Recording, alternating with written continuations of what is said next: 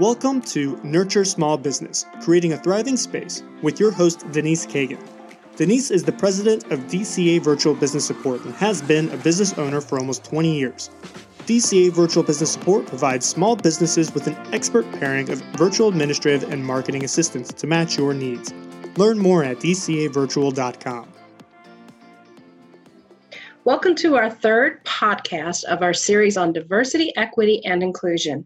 Last week, we spoke about leadership strategies and how to benchmark where you are so you can develop a diversity, equity, and inclusion plan that is sustainable.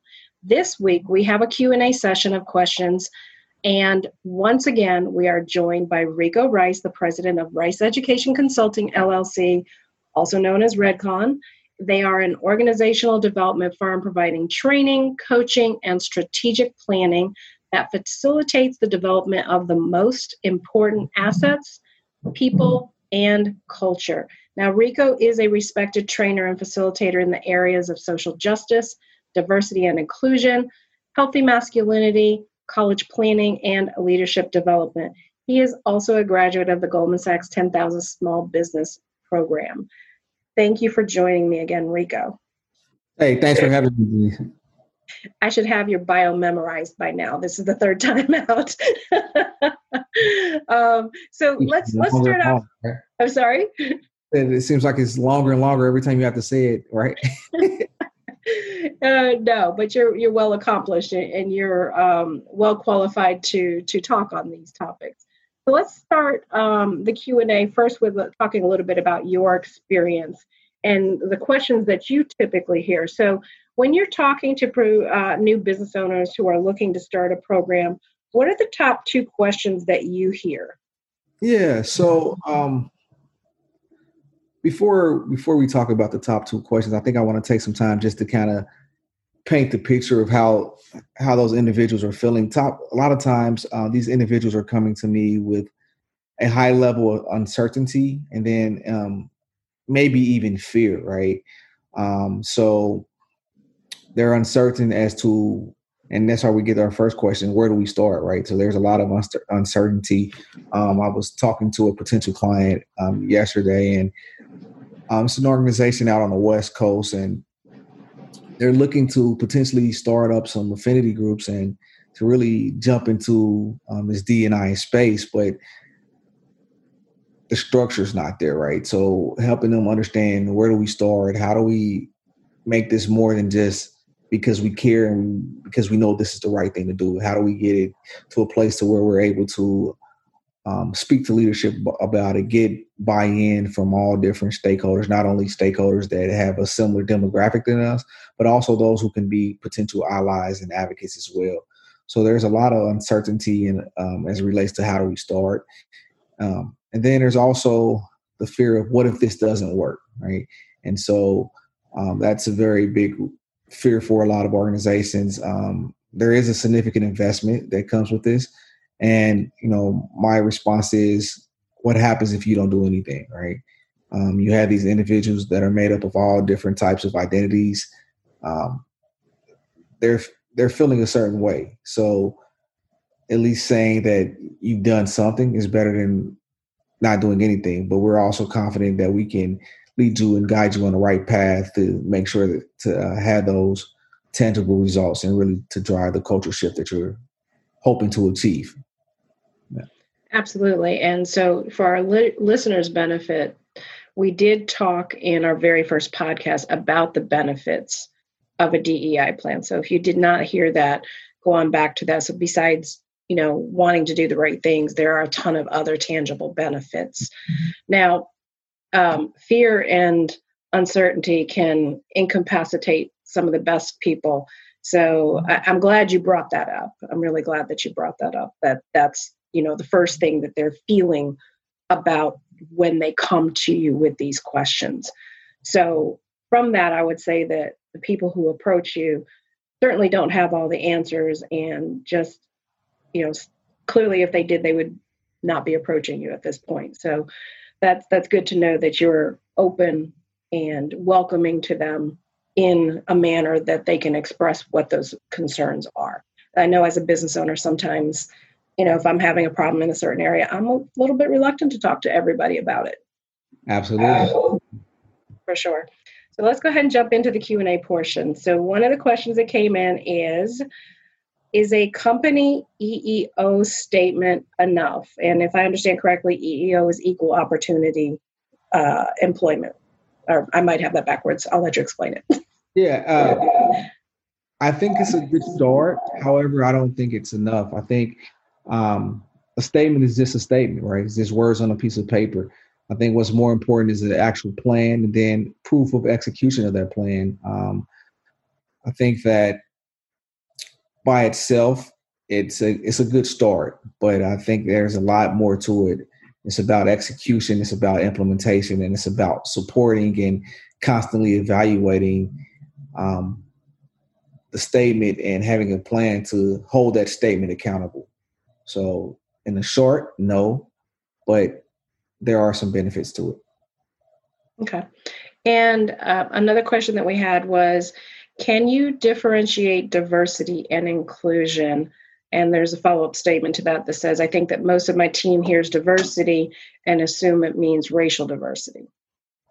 Yes. So diversity, I define diversity as just difference or variations. And inside of an organization, we're talking about variations of different identities, such as what we consider the master identities, such as race, sex and gender, sexuality, religion, age, and social class, right? Those are just the lenses in which oftentimes we initially interpret our world. So either we're looking at it from a racial lens or from our gender lens or from our sexuality lens or from our religious beliefs or our age or the amount of money we have. Those are how we kind of interpret our world.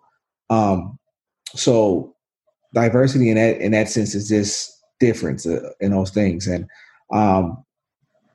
you can be an individual who has multiple identities. So it doesn't just necessarily, it doesn't mean race. Oftentimes that's the default. And that's a big barrier when you're trying to have these discussions, is because we've been taught so long not to talk about race, right? It's easier to talk about maybe age or gender or even sexuality, but it's very hard to really talk about race. So the thing with race is that it can be quantified, right? We can look inside of organization. I'm sorry, not race. The thing with diversity is that it can be quantified. So we can look inside of an organization and count and say how many people that of this race or how many people of this gender or how many people of this sexuality or religion. And so it can be measured via sensing. Inclusion is quite different. And also I want to make sure that I make note that people are not diverse, right? An organization can be diverse, but people are not diverse. Inclusion is a feeling, right? It's a feeling of how those individuals inside of an organization feel, right? An organization can have a lot of diversity, meaning a lot of variation of race, gender, but their inclusion could be low, right? So those individuals of different races or different genders or different sexualities don't feel as though they're a part, then the organization doesn't really have inclusion. So inclusion is a feeling, and it involves being supported. It involves the idea of feeling belong. It also involves the idea of being able to be authentic and do your best work in a transparent way. Therefore, because you can't really just go around through self-identification and measure inclusion in the same way, it's a little bit harder to measure, but there are some ways in which you can gather how inclusive an organization is. So to recap and make sure I understand, diversity is the variations within a group. Okay, that one's really straightforward. That kind of goes back to almost mathematical and geometry type things. And inclusion is more about emotion. Do I feel welcome? Do I feel safe? Do I feel like my opinions matter? Is that what you're saying? Absolutely. Okay, thank you. Our next question talks a little bit more about inclusion as well. If I were to survey my employees on whether they felt the culture at my company is inclusive, what would be the type 5 questions I need to ask? Yeah, that's a good question. As I mentioned earlier, I think a lot of it focuses around feelings and emotions. So some of the questions I would be asking is, do you feel as though you belong, right, within the organization? Do you feel as though you can be yourself at work? How often have you held back on an idea, comment, or concern for fear of being ridiculed? I think a lot of times when we don't feel as though we belong or we're accepted, we kind of hold back for fear of being ridiculed. So that's a good way of understanding and asking that question and getting some feedback. Do you feel supported by leadership and coworkers? I think that's another important question. And then the last one, kind of going on what I asked about, how often have you held back, is also how do you feel that your input is considered? Do you feel as though your input is considered when decisions are being made, right? So I mentioned a lot about different identities when I define diversity, but another piece of diversity is also cognitive diversity and your thinking. And I think oftentimes that as a result of some of our identities, we may think different. So how is your input? How are you valued? A lot of times when organizations that are having troubles with inclusion, and you go in and you have interviews with certain people and they say, well, every time I bring up an idea, it's shot down, or I can say something and someone else of a different identity can say the same thing and their idea is championed, and people act like I didn't just say that before. So those are all instances where inclusion may be lacking. Interestingly enough, I've actually experienced that. And that was when I participated on a board of directors for an organization, which I will not name. But I felt like every time, or the vast majority of the times that I had asked for things, made comments on things, that my opinions were challenged almost to the point of ridicule. Yeah. And that was a very uncomfortable feeling. Got it. Our next question is relative to interview. So, interview questions to assess a potential manager's commitment to diversity, equity, and inclusion are a must. It can be tricky asking those values questions without unintentionally getting information about protected classes. Do you have any suggestions on how to evaluate the candidate's commitment to your DEI plan? Yeah. I think one of the first things I like to ask folks, or individuals kind of I ask my clients sometimes, like, what's important to you? What are your most important values, right? I ask that of leadership, and then also what are the company's values? So in this case, if we're interviewing a manager, just understanding what their values are as a person. I think that it's an open-ended question. It allows. It's a good place to start a conversation. And then once we get into the conversation, then I'll ask something like, how do you ensure that everyone on your team feels included? So just kind of getting some ideas and some thoughts about how they include individuals in their team. And then kind of narrow it down to some DEI specific questions, like what does the diversity, equity, and inclusion mean to you specifically? Right. So when you hear those words, what come to mind? What images come to mind? Those are other ways to ask the same question. And then from there, what opportunities have you had working and collaborating in diverse, multicultural, or inclusive settings? So allowing them to share whether that's volunteering or whether they were a part of certain groups in previous employment or background, being a part of teams growing up or other activities where there was some inclusion and diversity and multiculturalism. You can kind of get some feedback there. And then I think this is the big one to me, is more behavioral, is describe a situation in which you've encountered a conflict with a person from a different cultural background than yours. How did you handle that situation? Right. And there we can really start to see some of the behaviors around it. And also if someone says they haven't had that experience or they never have conflict, then that would be a red flag to me. I try to walk an inclusive path, but I still make mistakes. And I think that anyone that says they don't make mistakes in this arena is not telling the full truth. So I would really spend some time asking some of those behavioral questions. Or how would you handle a dispute between two individuals that are having issues of difference that may be centered in some of those diverse realms? So conversations and questions regarding behaviors and ways to respond is a good place where I would center my questions with a potential manager. That's really great feedback. I know you had said on one of our other podcasts that the commitment starts at the top and down. So if you're hiring managers and you have that DEI program and that's your mindset, I know you want them to be in alignment with the program that you have going on and be able to contribute to it. Yeah, absolutely. Yeah. I think mid-level managers are where it's the place inside of an organization, especially a multi-tiered larger organization, is where either the program is going to strive or not, right? So obviously leadership is going to set the direction. If you have some good leadership, they're going to set the direction. They may set the budget, but it's going to be those managers who's going to be responsible for day-to-day management, accountability, and implementation, and holding everybody accountable. So it's very important that your managers buy in and also model the behaviors that you want to see within your organization. Absolutely. Now, that's the end of our questions. Do you have anything else that you'd like to add into our conversation today? Just the idea that it's okay not to know everything.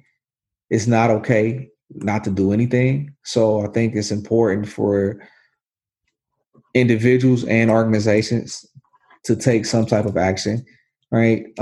Find the cause and remember the 3 T's of time, talent, and treasure, right? And constantly work on yourselves. It's okay not to still make mistakes. I still make mistakes. People on my team still make mistakes, but we're aware of it. And when we do make mistakes, we try to apologize and learn from our mistakes. But it's important to do something. It's a very important time. And so this is not the time to be a spectator, right? It's a time to be on the field and making change happen. And everyone who's listening to this podcast and everyone who you know has some ability to affect change. It's not bigger than you. So bottom line, participate, have conversations even when they're uncomfortable, have some measure of humility when you make mistakes, acknowledge it and apologize, and work towards driving it, from the top down. Absolutely. Perfect. So Rico, how can people reach out to you if they would like to reach out to you after this podcast? Yeah. So my email is rico@rice, RICE, education consulting. That's ING consulting.com. I'm on LinkedIn as Rico Rice, and we're also on Facebook as Rice Education Consulting. And if I'm not mistaken, you're in Cincinnati, is that correct? Yeah. We're based in Cincinnati, Ohio. We have satellite offices in Washington, D.C., Las Vegas, Nevada, and Lewisburg, Pennsylvania. So that tells me you also work across the country. Yeah. We have clients in Washington, D.C., Minneapolis, all through Ohio, Michigan, all over the country, Georgia. Yeah. Perfect. Well, thank you again, Rico, for your time. I appreciate it. I know you've taken, three different times to meet with me, actually a couple more than that, to work through our podcast and bring this valuable information to our listeners. Absolutely. It was a pleasure. I hope I was able to add value to your listeners and to your podcast. This was a great opportunity. Thank you, and look forward to working with you again in the future. All right. Bye-bye. Bye-bye. Thank you for joining us for today's Nurture Small Business, Creating a Thriving Space podcast. Learn more about your host at dcavirtual.com or by emailing her directly at denise@dcavirtual.com.